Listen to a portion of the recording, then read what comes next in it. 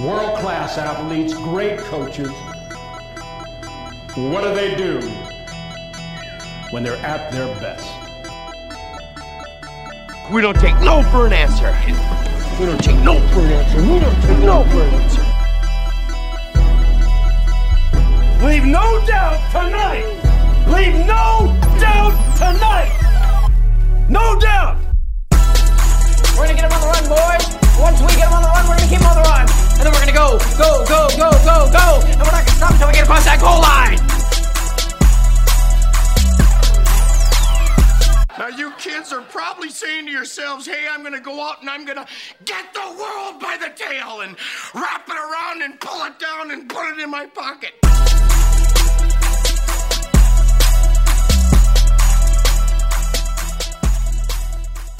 Hey, what's going on, everybody? Welcome to another episode of the Art of Coaching podcast. Got a good one for you today. A couple points before we get started, though. So the tickets for the private event discussing careers in coaching, kind of navigating different challenges within strength and conditioning from a professional standpoint, whether that's getting the job, keeping the job, creating options for yourself beyond the job, they are sold out. But on the newsletter, we are actually going to be recording this event. We're going to be making it available to everybody. We'll make it available to the public. It's going to come out. We're thinking spring 2019. And if you want to be notified as to when that comes out, how you can get it, it's going to include audio, video, handouts, the entire gamut. You're going to hear from not only myself, but folks like Andrea Hootie and other strength coaches in both the team and private sector that have had to navigate a wide range of challenges throughout their career. And again, not only in the strength and conditioning side of things, but when we talk about professionalism, we're talking about everything that goes into that, whether they needed to learn more about negotiating, whether they needed to learn about how to navigate issues that, Matt and I are going to talk about today, where, your resume is not always enough, proper networking, how to give back at a higher level, and how to just create options where you may not be able to achieve true work-life balance, but you can find work-life fusion. So whether you're in the game 1 year or you're going on 20, 30 years and you've had issues with feeling stuck, stagnant, or anything related to your career, this is going to be an awesome resource. We're going to make it available through our newsletter first and foremost. So again, that sign up will be available in the show notes. I love that you guys shoot a lot of DMs and everything, but I will not always see those DMs. So please check the show notes or email team@artofcoaching.com. Again, team@artofcoaching.com, and let them know you want to be added to the newsletter. We will get that locked in for you. All right. So getting into today's episode, this one's a special one for me. I have my good friend and former colleague, Matt Bertsch. A little background. Matt and I first met at Southern Illinois University. I'll let him tell that story. But he's somebody that's very near and dear to my heart. And now Matt has what I believe to be one of the best jobs in strength and conditioning. And that's not said tongue in cheek. That's not said lightly. There are a lot of people that have some really unique roles in our field, but I believe Matt has one of the best jobs. My wife has told me several times that if his job ever became available, I have no choice. We're moving back to Nebraska, and she's taking that job or doing whatever she can there. So Matt, welcome to the show. I'm excited to have you on, man. Hey, thanks for having me. Appreciate it. Yeah, Matt's got his seductive voice on today. Don't be fooled. Matt will tell you a little bit about his strength and conditioning experience. Matt, can you go into your background? We try to keep this just for the listeners so we can get to the meat of it. We try to keep it to a minute and a half. Don't sell yourself short by any means, right. But how would you describe the crux of what you do and how you got there? Well, currently I am one of 2 district sports performance coaches for LPS. That's Lincoln Public Schools out here in Lincoln, Nebraska. And essentially, I'm a high school strength coach. You mentioned how we met. I actually think it's kind of a fun story, but like probably a lot of young strength coaches out there, I shot about 60, 70 emails to a bunch of coaches around, and I got one response, and that was from a guy named Scott Charland at SLU University at the time. And he essentially hit me up saying, I've got a clinic, come on out, it's $50, blah, blah, blah. He was just trying to get some money out of me. Well, showed up, had no idea what to expect. And I'm thinking, hey, this could be a job interview. So I show up to my first strength and conditioning clinic in a suit and tie. Interesting story. Like a full suit and tie that was about 12 sizes too big for you. That's right. It was my father's suit and tie, so I did not have one at the time, and I was. Imagine putting a suit that maybe would fit on Vince McMahon, like fully roided up Vince McMahon, on one of the anatomy and physiology skeletons that you used to find in your lab. Now don't get it twisted. Matt doesn't look like that now, but then, I mean, I was pretty skinny, but I was pretty embarrassed because everybody just kept on looking at me. And so I was going to go in the bathroom and change, because I did bring a change of clothes because I didn't know what to expect. And John Torring, who was the strength coach for the Indianapolis coach at the time, was in there in the bathroom with me. I won't go into more detail, but he saw me starting to change, and he looked at me and he goes, "What are you doing?" And he's like, and I was like, "Well, everybody's kind of looking at me funny, so I'm going to change." And he goes, "Son, do not change." He goes, go back out there with your head held high. So I did, and he complimented me several times for the rest of that. But that was a young Brett Bartholomew just happened to be at that clinic that day. And on their way out, Jared Nestlin and Brett on their way out, I caught him and said, "Hey, I go to Southern Illinois. I wouldn't mind swinging by." And they said, "Sure, come on by starting next Monday." So it's kind of how we met.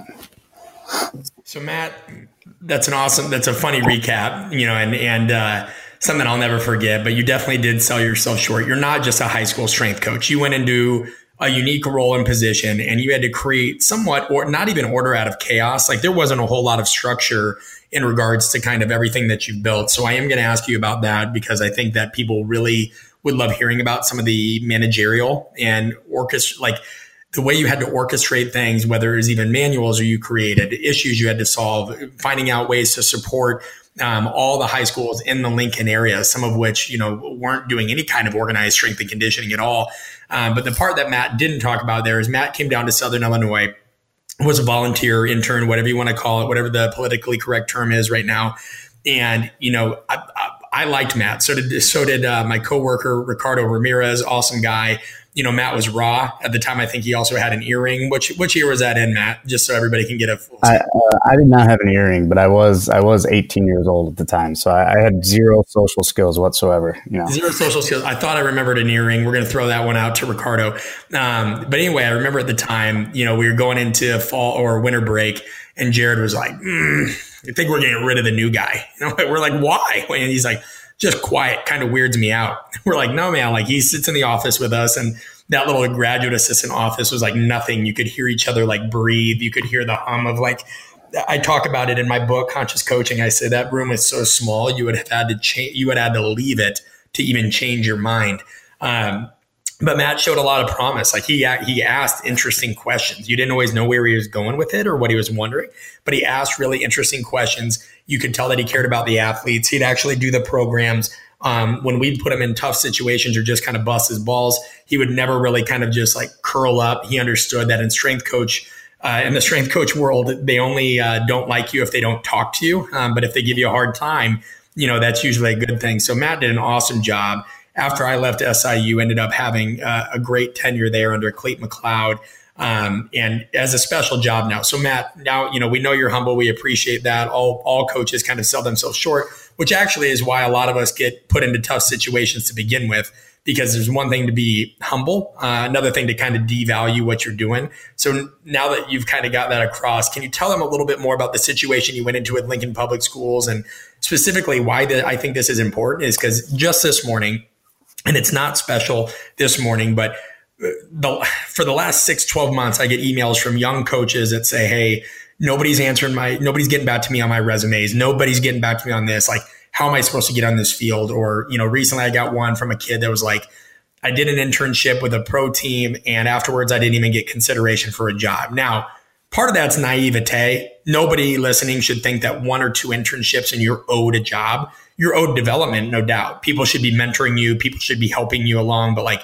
you're not owed a job, right? Like this game's not that easy. And so, Matt, can you tell us why you think more coaches should be creative and look outside of pro college? Like, what are they missing the boat on, and how is it probably hurting them in their career, if at all? Yeah. Well, I was definitely one of those people. I finished up my graduate assistantship at Southern Illinois, and I had done no outreach whatsoever. I had done multiple internships, I had a various amount of experience, but it wasn't, a holistic experience because I just thought. And what do you mean by that? Just so people have a clear idea what they mean. Well, I wasn't, again, I think I was a little bit younger, and I don't think that I had the social intelligence to know, like, I had to keep up with the people that I had met at all these internships. And I just kind of expected, like you said, that, I'll throw all these people's names on my resume and voila, I'd get a job. And that's really unfair because Cleat had already given me so much, and he was pretty much my only lifeline. So after I finished up my graduate assistantship, I popped on out to the University of Nebraska to work with their football team out there as an intern. And, the decision to go into the high school after a few months there, like, obviously I wanted to stay in college. I thought maybe I was a little bit too good to go down at the high school. Especially a place like Nebraska. I mean, and people will think I'm biased because I'm from Omaha. I grew up in the shadow of Husker Power, but that's palatial, right? Like I think you and I have both seen a fair amount of programs. Have you ever seen a weight room that's nicer than that, even in the SEC and the things that they post? Have you ever seen a nicer weight room? No, I mean, it was definitely a step up. And, I even in talent, we had kids that were 300 pounds plus doing backflips, just for fun. And I was like, okay, that I know I'm in a big league here. But, going back to the decision to go into the high school, it's like, I had so many questions. Could I come back into college at some point if I wanted to? Like, that was a fear of mine. And I know you've talked about that kind of going into the private sector too, was, everybody kept telling me, well, if you take this job, you're going to be stuck there. What other people would think of me, for some reason, I thought that there was this hierarchy of, high school coaches are, the worst coaches out there, and then college coaches are a little bit better, and then you have your professional coaches, which are the best. And so I was thinking, oh man, am I kind of demeaning myself? What will not only my professional friends think, but what would my family think? They're used to hear me, talk about Southern Illinois men's basketball or UNL football, things like that. Would they still hold me with the same regard? So I had some identity crisis, but I was actually working at a movie theater. That's kind of how we were making our money. My wife, Anastasia, she's been awesome through the whole thing. She was working a couple of jobs to make ends meet. And that movie theater. This is all why you were volunteering at Nebraska, right? Yes, correct.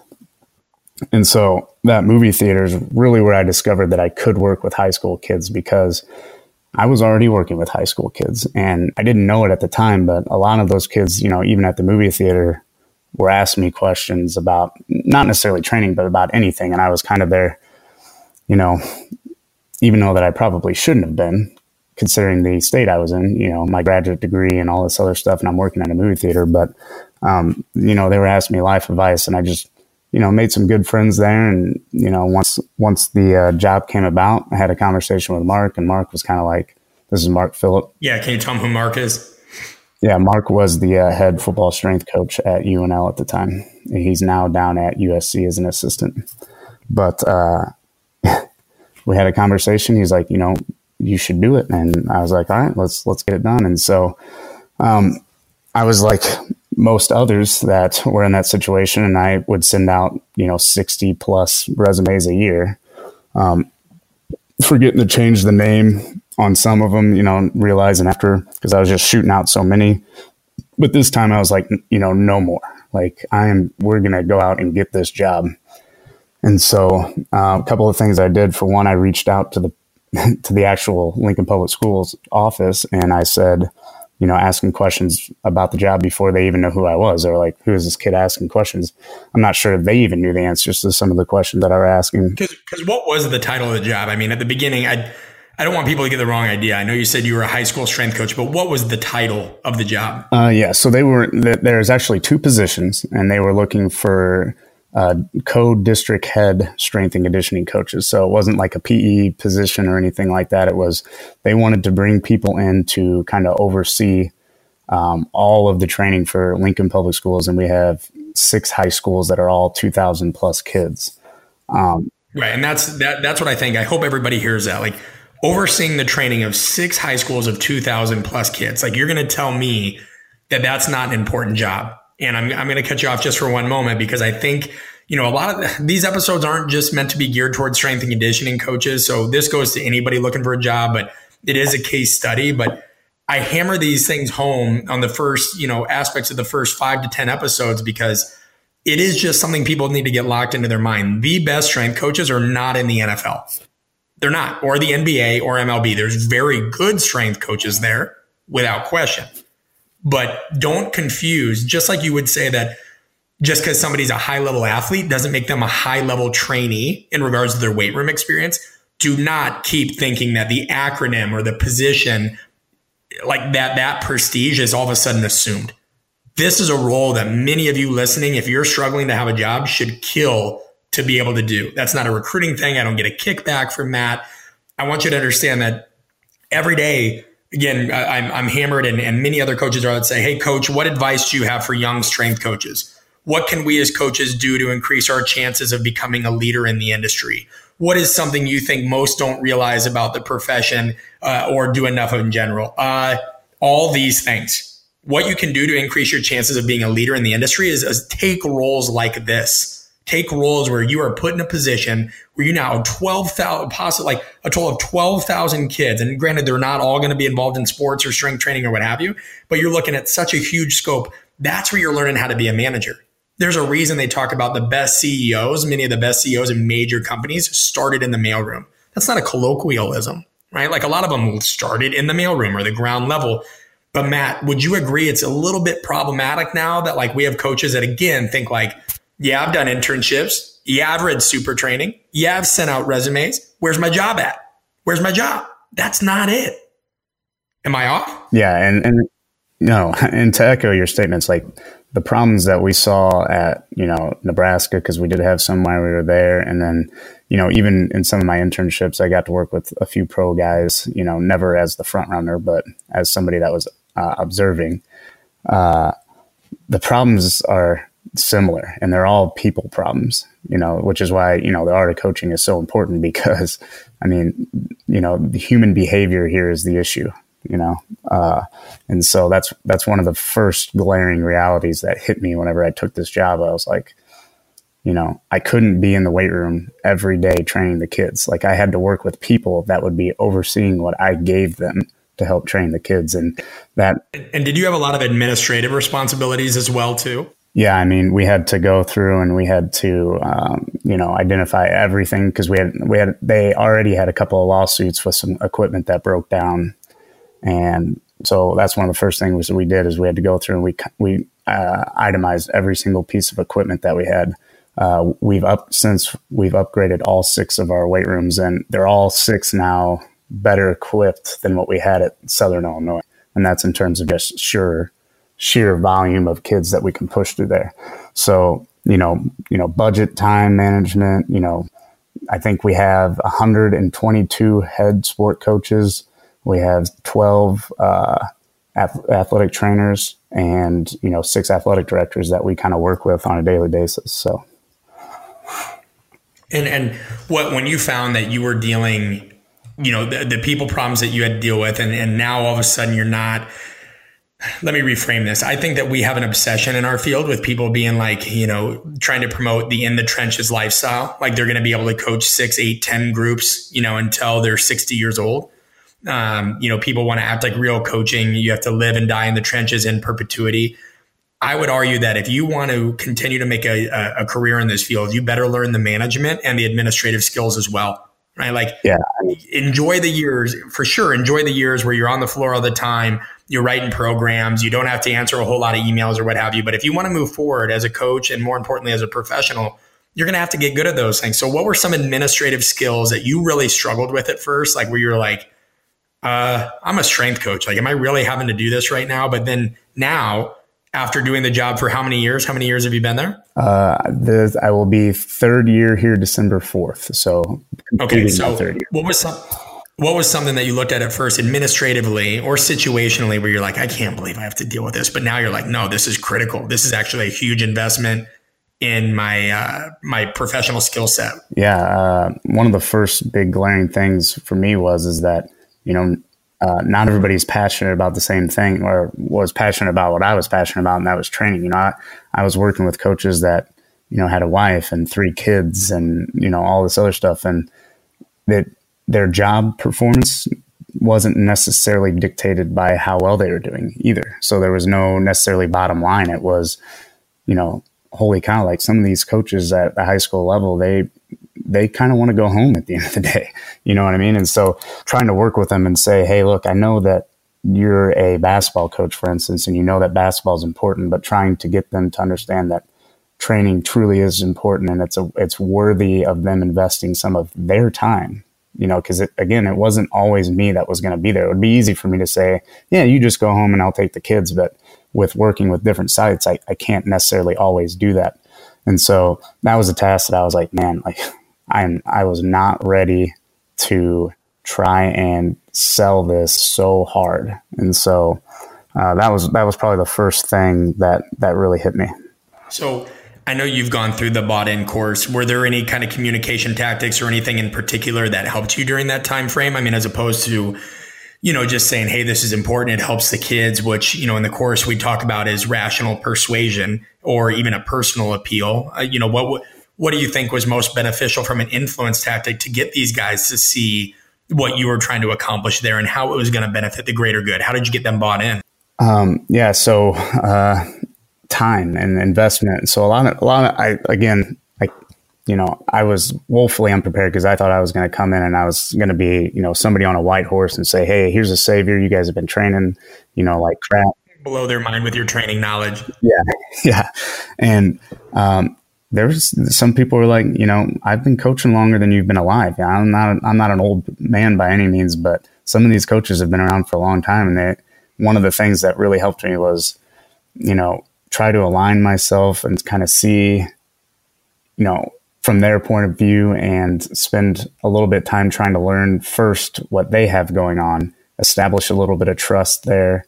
And then maybe I can start to make some suggestions from the inside out rather than the outside in. Yeah, I think that's an important thing because when you don't ask questions, when you don't get an idea of what they were doing before, you've already essentially struck out. I think it was, you know, there was a novelist named Thomas Berger or Berger. I don't know how you pronounce it. But, you know, he was a big believer in that the art and science of asking questions is the source of all knowledge. But like you said, I remember when I was a young strength coach, I felt like, oh man, if I get this job or that job, I can't wait to kick down the doors and like completely reinvigorate the place with my energy and change everything. And that's not what it's about. And I've talked about that before on this podcast. You talked about a couple of things that I want to highlight. So one, you know, when somebody asks what they wish they would have known more about, you know, the profession before getting started, it becomes really easy to, you know, mention the things that we do know about, like the long hours, the highly variable pay, lack of job security, the demands of life outside of work. But I don't think a lot of people really talk about the value in taking risk, which is certainly something that you did. I think that a lot of young coaches, and again, young coaches, I'm not referring to as age. It's somebody that is just trying to break into the field, you know, anything like that. I think a lot of the primary causes of symptoms that coaches really deal with comes down to people not taking enough risks and not just being creative. You know, it's easy to say, well, I've done my part. Like I sent out a resume. It's not, you know, like think about the creators of Airbnb. And I heard about this story the other day. I think it's phenomenal. The folks that created Airbnb, I mean, first of all, they were in their 20s. It was a complete like accident, essentially. Like there were tech and design conferences that were coming into San Francisco and, you know, all these hotels were selling out. So one day, one of the creators, and I'm kind of squeezing this in because I don't want to put anybody to sleep. But one of the creators of Airbnb ultimately was like, you know, told his friend, like, listen, like I can probably host people at my house on an air mattress, hence Airbnb, and we could charge for it and it would help him pay rent because their rent had just gone up in the area. And anybody that lives in San Francisco can appreciate what that might cost. He's like, I can help somebody out. So all of a sudden these strangers are staying with him. You know, and they're trying to scale this business. They're still in their 20s. They create a website and it's not really working out for them. I think they had racked up a pretty significant amount of debt. To give you an idea of the debt they racked up, the guy said that they had one of those books where you normally put collector's baseball cards in, right? With the sleeves that you can put the card into. But that was filled with credit cards. And they would literally go through maxing out credit cards so they could build a new web platform, so they could do this, so they could do that to try to build the company, right? So they're racking up debt.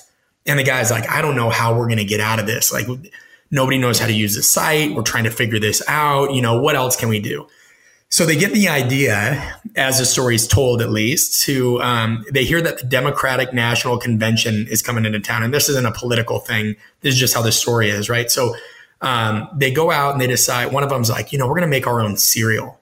And they're like, what? Like, you're going to make your own cereal? What are you talking about? He's like, listen, what we're going to do is we're going to take cereal out of the stores and we are going to put it in customized packaging.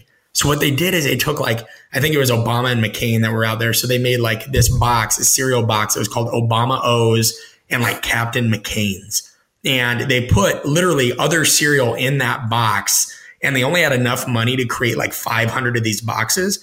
And they sat outside the Democratic National Convention selling these quote unquote limited edition boxes of cereal for $40 a pop. And all of them sold out. And they were able to make enough money to get out of debt.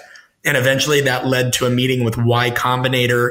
And eventually that led to advice that completely transcended, what they were doing or transformed what they were doing and helped them really create and expand and do Airbnb, which is I think valued in the billions now. Don't quote me on that, but if not the billions, the hundreds of millions for sure. And my point is this: if people can figure that out, why do we have strength coaches saying, I sent resumes out, I've done internships, I don't have a job, it's the world's fault? So when I give people the solutions, and I don't have all the answers, but there's so much more you guys got to do. One, you have to look in the right places. And that's why I brought Matt on today. You cannot just look at, Division I university, or, if you're abroad, the top club in your area or pro team, and then cry that you're not getting that job. In the meantime, there are tons of private sector opportunities, high school opportunities. There are countless ways in which you can coach. Two, you can also go visit these people. Go if they're in the area. I guarantee you there's colleges and high schools and teams in your area that would love your help. And if somebody hasn't gotten back to you, here's the hint. They probably have not seen your resume. It's something I've talked about before on this podcast. It's something I'll keep talking about because I think coaches have to have it hit over the head. They are likely not seeing your resume. Three, really, the resume doesn't show them anything about you. And this is where I'm going to be critical about people that are, blabbing on about social media has ruined the world. Social media has done this. Here's a real story. I got reached out to by a director of performance for a pro team. I'm not going to get into what sport. I'm not going to talk about any of that because I'm going to respect their privacy. And they said, hey, I'm looking for X, Y, and Z in a strength coach. Do you know anybody? And I remember he asked me about some folks. I didn't really know those individuals. So I go to social media or I try to look up, just to see some examples of what they've done. And of course, these are people that aren't on social media in any capacity. Maybe they have a Facebook account. So you can't see examples of their work. All you can do is kind of read their bio. And I'm like, what a wasted opportunity. What a wasted opportunity when you could put examples of your coaching, real examples, not manicured examples, but you could put real examples of your coaching either on social media or on a private Vimeo page or something, or even a professional website, and that is a quick way that, let's say you send somebody your resume. All right, now you can also link examples of your coaching. And it doesn't matter if your coaching's world-class by their standards. What matters is you're showing them how you communicate, how you would teach anything from a hang clean to an agility or change of direction drill, how you teach speed mechanics. You're showing them something. I always tell people on this, write this down. If you guys are listening to this, I wouldn't even accept an intern or anything unless you send me 2 to 3 videos. Usually it's 6 because I know most people aren't going to send 1, let alone 6. I want 3 weight room examples, 3 on the field examples. I could care less if you're coaching somebody else or just talking to the camera. And then I want a 2-minute improv video. And this, I've gotten yelled at. One coach on social media blew me up on this. But the improv video, there's no rules. It's just this is 2 minutes. You can tell a joke. You can tell a story. You can do whatever you want. It's improv. That means it's your time. But I want to see your personality and creativity. And what I found is asking for these things, not just a resume, but 4 to 6 videos and then a 2-minute improv weeds out 96 to 97% of candidates because they don't do it. It's too much work. Eric Cressy has another example where I think that they have to send everything in one PDF and it's even highlighted in red or something to that effect, and it weeds out the vast majority. So my point is don't limit your options Two, think outside the box. Visibility, yeah, it doesn't mean viability, but like if nobody can see examples of your coaching, don't expect your piece of paper in the pile of 30 papers to just sing to them. Don't expect that. You've got to promote yourself to some degree with a strong application or digital presence, because that's the landscape we live in, whether you like that or not. And then, Matt, I want to ask you about this in particular. How did you prepare for interviews? Because I think that's something else that coaches don't really do. I think coaches kind of send their resume in, they hope for the best, and maybe the only way they prepare for interviews is to review their training programs, which I did, by the way. I remember when I went and interviewed at API, I had a full booklet of a year's worth of strength and conditioning for men's and women's tennis to show them as an example. But how do you prepare for interviews, or what are some other things that you think people could do aside from what I mentioned to really stand out in a crowded job market where a resume is not enough? Yeah, well, I can just give you the example of how I got this job. Like I said, I had enough. And so I contacted them multiple times right away. I had Mark Phillip contact them multiple times. And then one thing that I did is I put together a training manual, a kind of a 4-year deal where I said, this is kind of how I would look, from top to bottom. And it looked pretty nice. I actually used the university's resources quite a bit and almost dried those out. Once I got the interview, I found out there's a lot more people there than what I printed. And so I had to go spend probably, I think, $250 at a print shop to print some more. And once I got in, to the interview, I handed them out. One of the other things that I did was I did a lot of research on who was interviewing me once I found out who was going to be in the room. I found out we had one, it was kind of a round table interview, and we had athletic directors in one room, coaches in another room, and then the head honchos in the third room. And so I did research on every single person and wrote it down. And so, I was able to get a little personal sometimes. I found out that my current boss had done a series of coaching videos way back in the day, and I got them from a library. They were on VHS, and she laughs to this day because she hasn't been able to find a VHS player to watch them in our district. So she hasn't gotten to watch them since. But those are just some of the things that I had not done before. And I had probably 3 or 4 interviews before that, all of which I failed at because, I just kind of thought that me would carry me, and that didn't happen. So those are just a few other examples of, how I got this job. And I think if, on the just being, clean and upfront, I wasn't even, one of the first choices for the job. There was a couple other people that decided to turn the job down first. So realistically, that wasn't even enough. I just kind of got lucky on that end. But I think that's I think that's another key example of one thing I actually want to highlight that you didn't do, which is good that you didn't do this, because I see this too much. Like, let's classify it like this. The old way when people are looking for positions is this: I sent resumes, I send an email, or they send a text to somebody that they probably haven't talked to in a really long time, but that they think can help them, or that they consider as a name in the industry. And they're like, hey, looking for a position, know anybody with an opening? And here's the problem with that. You're assuming that person is paying attention to the jobs that are available. Well, that person's focused on their job, And so, and I think that was a pet peeve of mine because, last year, and it's well-intentioned. So I'm not making fun of people. I'm just trying to teach lessons that I think are important for coaches to realize. And, I wish I would have realized in highlighting mistakes. Whenever I get somebody that's like, hey, Brett, currently applying to this job or that job, do you know anybody looking for any, or can you serve as a reference? Well, there's 2 things wrong with that. One, in this instance, I hadn't talked to this person in 2 years. So I have no idea what they're doing now. I have no idea where they're at. And then they ask for a reference. When it's been 2 years, again, I don't know anything you're doing. Maybe the time we met each other, maybe we met each other for coffee. Maybe you interned for 4 months, whatever. But I don't think people think that through. I think, you need, and I usually tell people listen, I'm happy to serve as a character reference, if I know you and have met you and what have you. But I don't think you want me serving as a coaching reference because I haven't seen you coach, and I will tell them that, but it really bugs me. And I know it bugs a lot of other coaches where people think that networking is, let me rephrase it another way. Most people looking for jobs don't build relationships until they need them. That's not how networking's done. You need to network and build an authentic relationship beforehand by providing value to others first, reciprocity, before you ask for something. Here's another thing. Everybody listening has at least one person in their phone book. If you've coached 5, 10, 15 years, you have one person in your phone book that every time they reach out to you, they're asking for something. Literally almost every time. Matt, do you have anybody like that in your phone book, or anybody that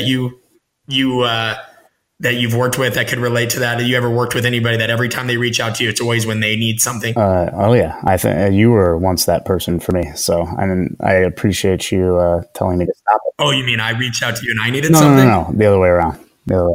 Oh, yeah. But I mean, that was different. You added a lot to my life, right? Like you would check in. You remember my wife's name. We would have conversations, and you were somebody that I took a special interest in, being one of my first interns, right? So like you are not an example of that. I'm talking about people that just boom, boom, boom. It's can you do this? Can you reach out to that person? Can you reach out to that person? People that mean well, but meaning well only gets you so far in a world that is largely run by perception. Yes. It's like, you need to make it easy for the other person to help. Don't expect somebody to drop everything they're doing and start reaching out on your behalf when they're not up to speed on what you're doing and you probably haven't talked to in a couple of years, right? Like, send a polite email with your resume, cover letter, references, and links to videos of you coaching.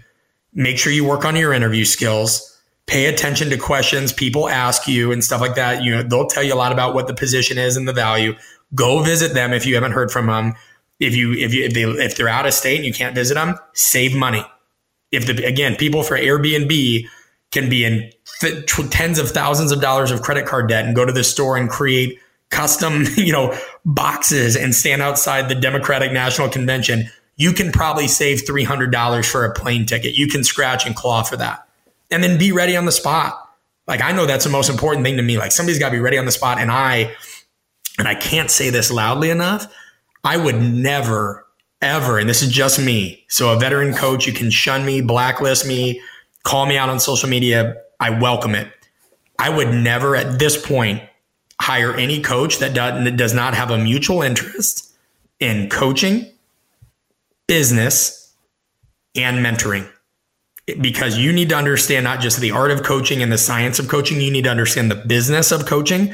And if you're in the team side, that means you need to understand contracts, the realities, the ugly politics. If you're on the private side, that means you need to understand that this job is not just on the floor coaching and what have you, that, you're going to have to, you have to do a lot of outreach and education. You have to bring people in and convince athletes that have been sold hogwash their whole life why they need to train there. You need to understand how to invoice. You need to understand legal aspects about what you do, especially as it pertains to protecting yourself and your organization from liability. Should an athlete stub their toe when they walk in the door?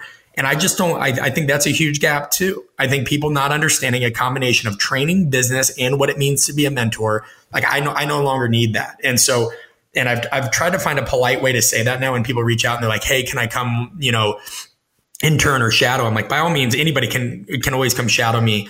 But like, I don't know that I accept interns anymore unless they have a 3-pronged interest, because I think that you're going to need that in this field going forward. Now, I don't want confirmation bias. Matt, have there been times, yes or no? And again, be completely honest. Do you feel like you've learned a little bit more about whether it's business aspects, legal aspects? This all kind of fits under that administrative umbrella. Did you have to learn any more about that stuff, or is that stuff you still don't really have to worry about whatsoever? Oh yeah, no, that's we deal with that every day. Like I said, we're looking at multiple different budgets. We're looking at, with all the people that we work with, everyone has these great ideas all the time. We're constantly getting bombarded from salespeople. There's, coaches that reach out and they're like, oh, is this, training mask a good thing? I think I want to buy a few. And it's like, well, I don't really know anything about it. My gut instinct is to say, hell no, but let me go ahead and do a little bit of research on it and find out about it. And I'll let you know, type of thing. And, and a lot of it was just a crash course for me. Like I said, I was woefully underqualified for this job, and I had to do a lot of learning as I went. And that's not something that, like you mentioned, that I really expected I would have to do. But it's been great for me, and I wouldn't change it for the world. Like I said, I look back on all these fears that I had, and I was like, man, this is this is where I should have gone right away. And then there's people in every state now that are high school strength and conditioning coaches, and they're great people, and they're trying to, it's almost like a collective goal among high school strength coaches to try to put a high school strength coach into every high school. It's funny. Everybody you talk to is always talking about, hey, how can we do this? How can we follow up athletic training and get people into high schools? And, so there's some great opportunities out there. And I think that, there's simple ways to reach out to coaches and find out more. So the inevitable question I'm going to get now is going to be in people's minds, and rightfully so, is when you say there's great opportunities out there, where can they learn about these opportunities? If somebody's listening right now and they're really struggling to have a job, and they're kind of coming around to the idea that maybe they shouldn't just apply to only NBA teams, or that they shouldn't only be focused on working with MLS teams or the best of the best, in their mind, if they are really serious about getting a job, if they're really serious about helping people, if they're really serious about building a skill set, and that they understand that fear and risk focus you, and that they need to seek purpose and not prestige, where can they learn more about some of these opportunities? Where can they go right now today? You can go to, there's a couple of organizations, obviously the NSCA, but also the NHSSCA, which is the National High School Strength and Conditioning Association. They're kind of newer. Can you repeat that too, just because that's a mouthful and there's some people driving listening to this? The National High School Strength and Conditioning Association. I don't have any direct affiliation with them, but they're doing some good things. They're putting on clinics, and that's where I was going to go with this, is especially the smaller clinics that are around. Every state has multiple ones, multiple times a year.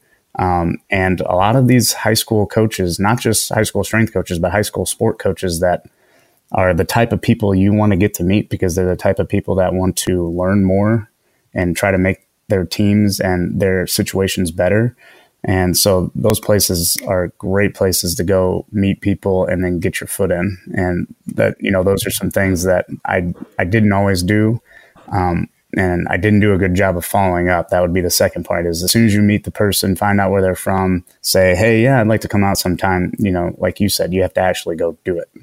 And yeah, and I'll make sure and put these links in the show notes. So again, the one that Matt referenced, if you do just happen to have a pen handy, but again, look at the show notes, is NHSSCA.US. That's a National High School Strength and Conditioning Association. It's kind of like SHIELD, if there's any Marvel fans out there. It's like Strategic Homeland Intervention, yada, yada, yada. It's a mouthful, but you can look at NSCA, NHSSCA. Guys, there's job boards all over the place. I mean, and I'm not trying to be rude, but I think we've got to get over Google syndrome. We have a lot of people that just are, hey, where can I find information about how to get into the field?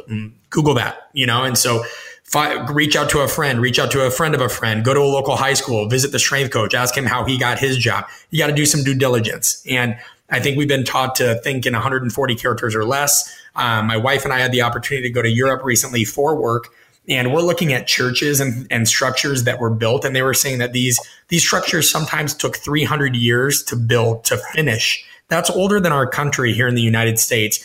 And I find it fascinating that we had a team, there were a team of people, or a collective of artists that would spend 50 years, literally 50 years of their life on one sculpture or one project. But we have a group of individuals now that think 1 year or one resume or even 2 years of struggling is enough to entitle them to a job. Entitlement is a virus. It's a virus. There's a lot of opportunities, and you've got to get out there and be able to look at these things.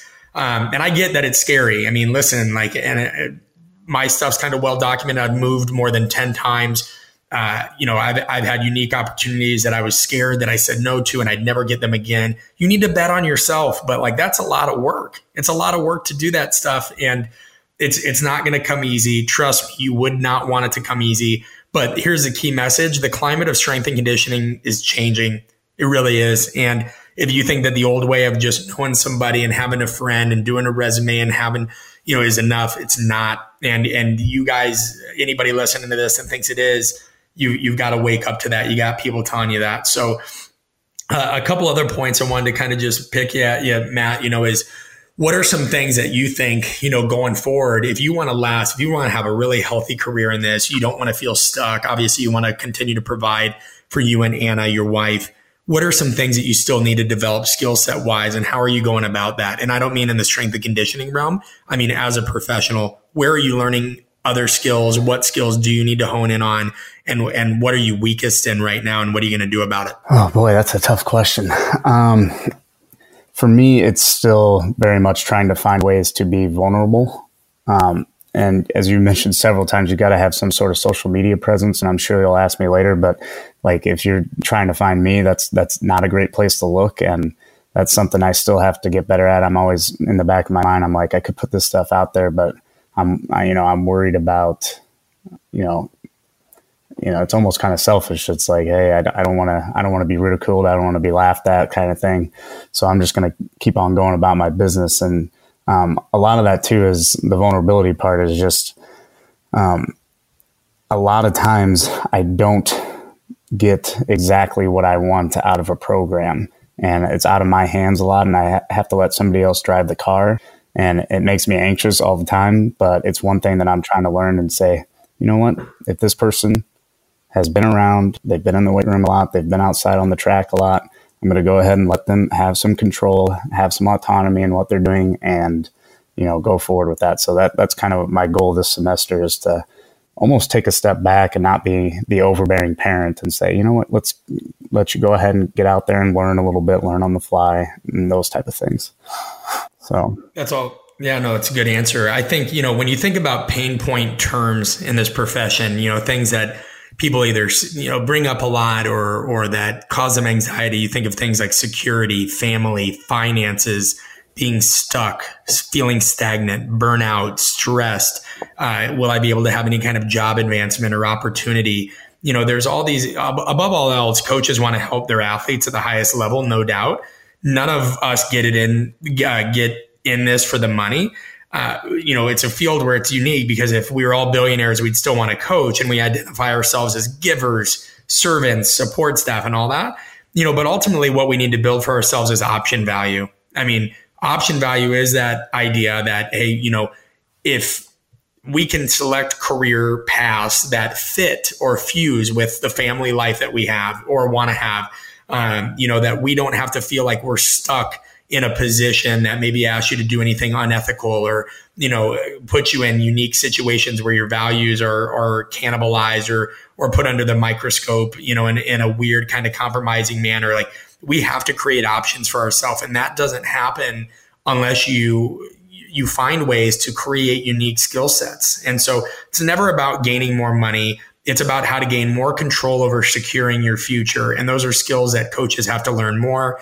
And I think opportunities like the one Matt has, where he's got to learn from administrative things, he's got to understand some legalese, he's got to be able to get coaches that are sometimes two and a half times your age. Am I right, Matt? Yeah, easily. Well, I don't know about 2.5, but two for sure. 2 times. Yeah. Double your age, right? Like, if you think about that, like honing your craft, separating yourself for the right reasons, and securing your future should be a 3-pronged approach we should all be focused on. Jobs and finding more secure jobs that are things that we want to do. It's not always going to tick every box, right? Like that. I think that's another thing that before we sign off is critical for coaches to know. Like, quit looking for the perfect job. Like the job you take first isn't going to be the one you're at for a quarter of a century. Commit by all means. Like, I don't recommend taking a job for any less than 3 to 5 years. I've had jobs that are 1-year contracts and this, that, and whatever. But, I was at, I think my first full-time paying job I was at for over half a decade. I was there 6 years. And now you have coaches that if it's not what they want within a year, they're gone. Like, what is this, college football, the transfer rule? And so, and from a networking standpoint, I'll say it again. It's not about who you know, but rather who you help. I'm going to repeat that. It's not about who you know, but rather who you help. Got to reach out to people in different settings.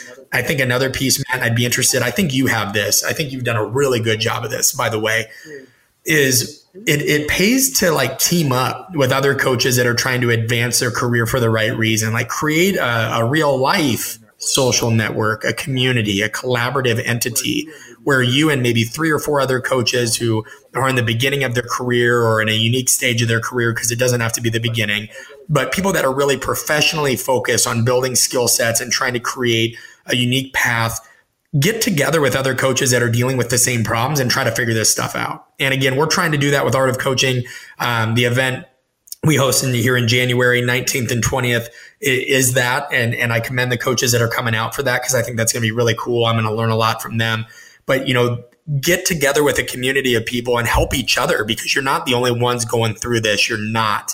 But, you are at fault if you isolate yourself and expect this just to fall in your lap. It's not going to happen if you isolate it. Matt, are there any other kind of, key, and it doesn't have to be a mistake, are there any other kind of key points or even lessons or learnings that even coaches, and I love Coach Venable, what has he told you? Could you tell him a little bit about Coach Venable and the things he's seen kind of come and go on the field, and any advice that man or Rob has ever left you with? Like, what are some things that those guys have taught you that you could give and might help anybody listening here? Yeah, and both of those guys, actually, Rob Brokaw and Stuart Venable, are two guys that I work with. They're what you said that you think I did a good job. Those guys do a really good job with. I mean, they try of what? Get people together, talk about how to solve problems on their own.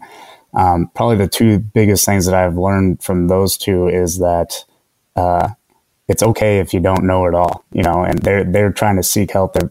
They've figured out how to be vulnerable in those situations, and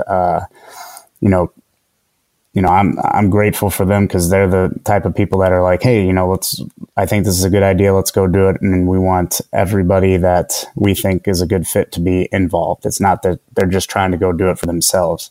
They're really trying to pull the best out of, strength and conditioning. And the group that we have out here in Nebraska is a pretty good one in my mind. Yeah. And that's a time investment, is it not? I mean, I think here's the thing. I think a lot of people don't do that because, again, we have this idea that these things cost. I have a friend that he pays a staggering, I think it's like $500 a month to be a part of a group of professionals. And I'm like, what does that go towards, dude? Like $500 a month? He's like, listen, bud, like we create resources between each other, then we share the costs, and it's a way for us all to be accountable. He's like, and like it works for them, and but it's crazy because people don't want to, even if it's their time, get into a group and say, well, I'm busy. I don't have this. I don't have that. And it's like, that's when you only have yourself to blame. Community and collaboration are key. I mean, I heard a stat the other day that says some of the most famous musicians, I mean, people that, whether you like their music or not, it doesn't matter. Beyonce was one of the ones that they named, but some of the most famous musicians credit anywhere from 15 to 70 artists or collaborators or sound technicians on their album. Literally, for an album. I mean, you're talking about guys, it doesn't matter the genre, 15 to 70 people are involved with the creation of one album. Genius happens in groups, not in isolation. You've got to invest in that. I mean, what is the time investment? From a tactical standpoint, because this podcast is really focused on tactical advice, how do Rob and you and Coach Venable get people together? Like, is it a newsletter that goes out? Is it an email chain? What's the accountability like? What do you do? Because surely you just don't get in a room together, drink coffee, and lament about the world's problems. Maybe you do. Well, we do that. Sorry. But a lot of it is social media. Rob runs multiple clinics throughout the year. Something that Stuart and I several years ago, actually, this is a little spot for us. We created like a community Zoom pop almost. For those of you that don't know what Derek does, he does a fantastic one, much better than what we do, and with far more qualified people. But we kind of, every few months we get who we think is good in our city and around the state of Nebraska, and kind of anybody who wants to join in on. We bring in just somebody that we know. I mean, you did one for us. Brought in a buddy from, he's now at Texas A&M, Ben Yeager, just different coaches that have different experiences. And I think Stuart says this all the time, where he's like, you can't always preach in your own neighborhood.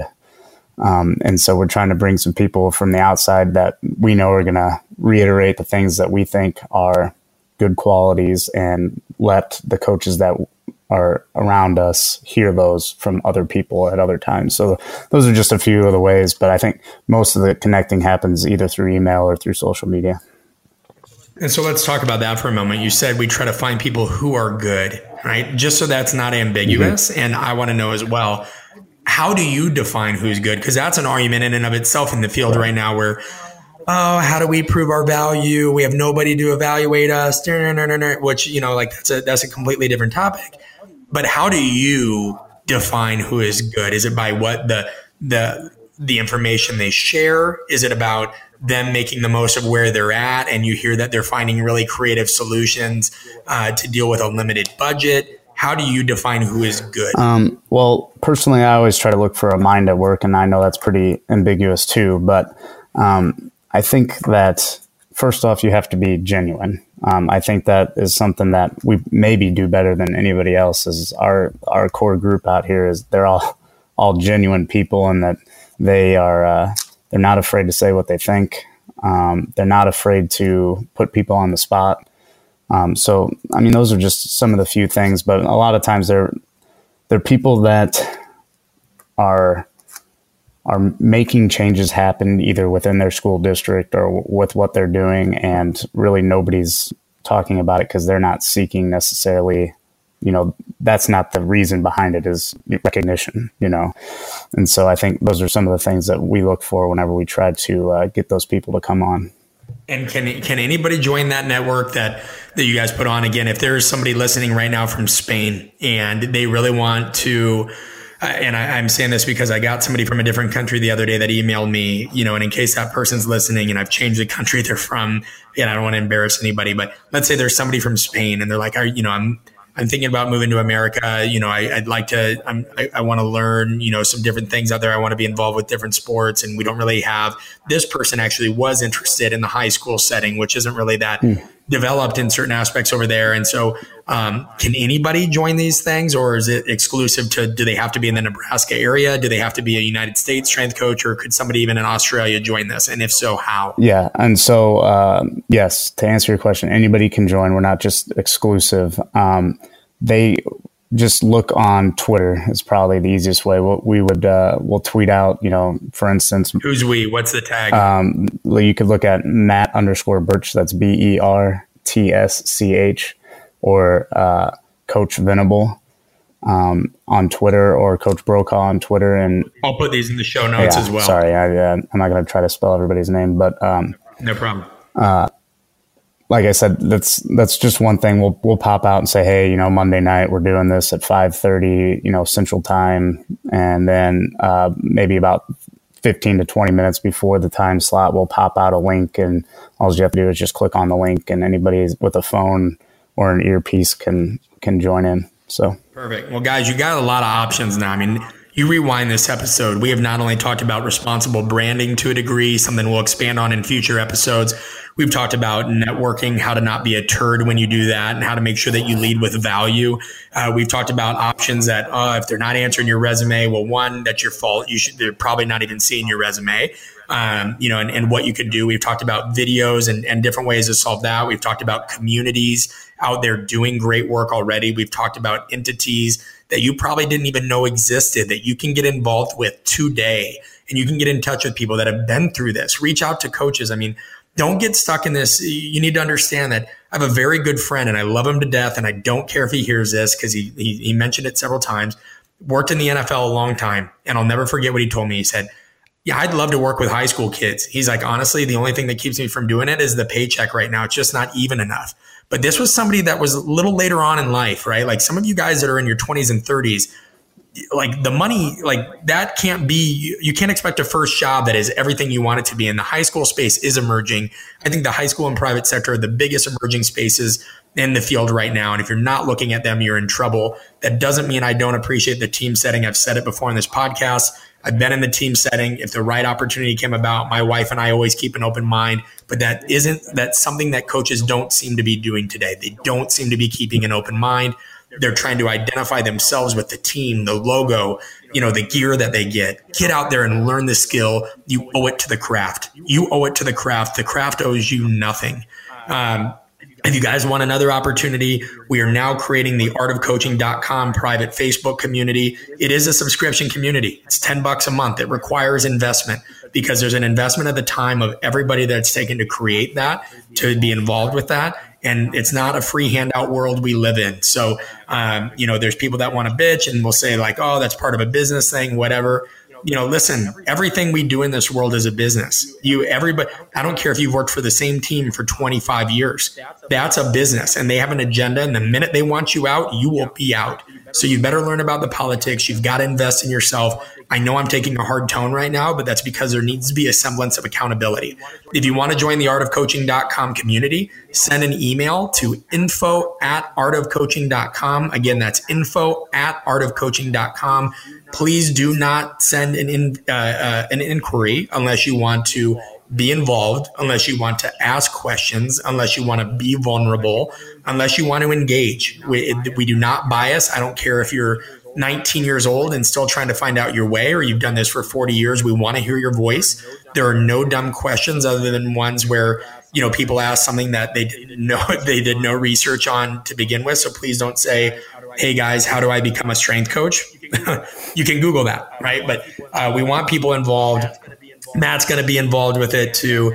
And Matt, I can't thank you enough for your time. This is a lot of effort, and we put you on the spot with a lot of tough topics, but you are somebody that's really a prime example of somebody that I think has taken pride by the wayside and taken a lot of risks. And you have created a truly special circumstance for yourself. Just so everybody knows as we close off, Matt, do they give you any kind of ancillary benefits with that job? Do you get a 401k? Do you get any kind of health insurance, anything like that?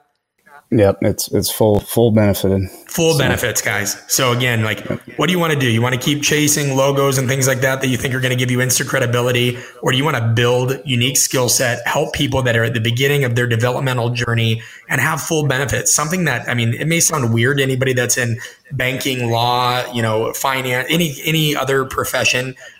Strength and conditioning coaches don't get full benefits. I don't think I had any benefits until I was 28. And now that I'm self-employed, I pay for my own benefits. I don't have a company 401k or a company match, but I'll tell you what, I have the freedom to do these things, and I could write a book and stuff that other jobs wouldn't allow me to do. So you need to find your own path. There is no right or wrong way. There's just your way and the way that fits with you in your lifestyle. Matt, I want to thank you again. Anything else you want to say in closing, brother? No, I just appreciate it.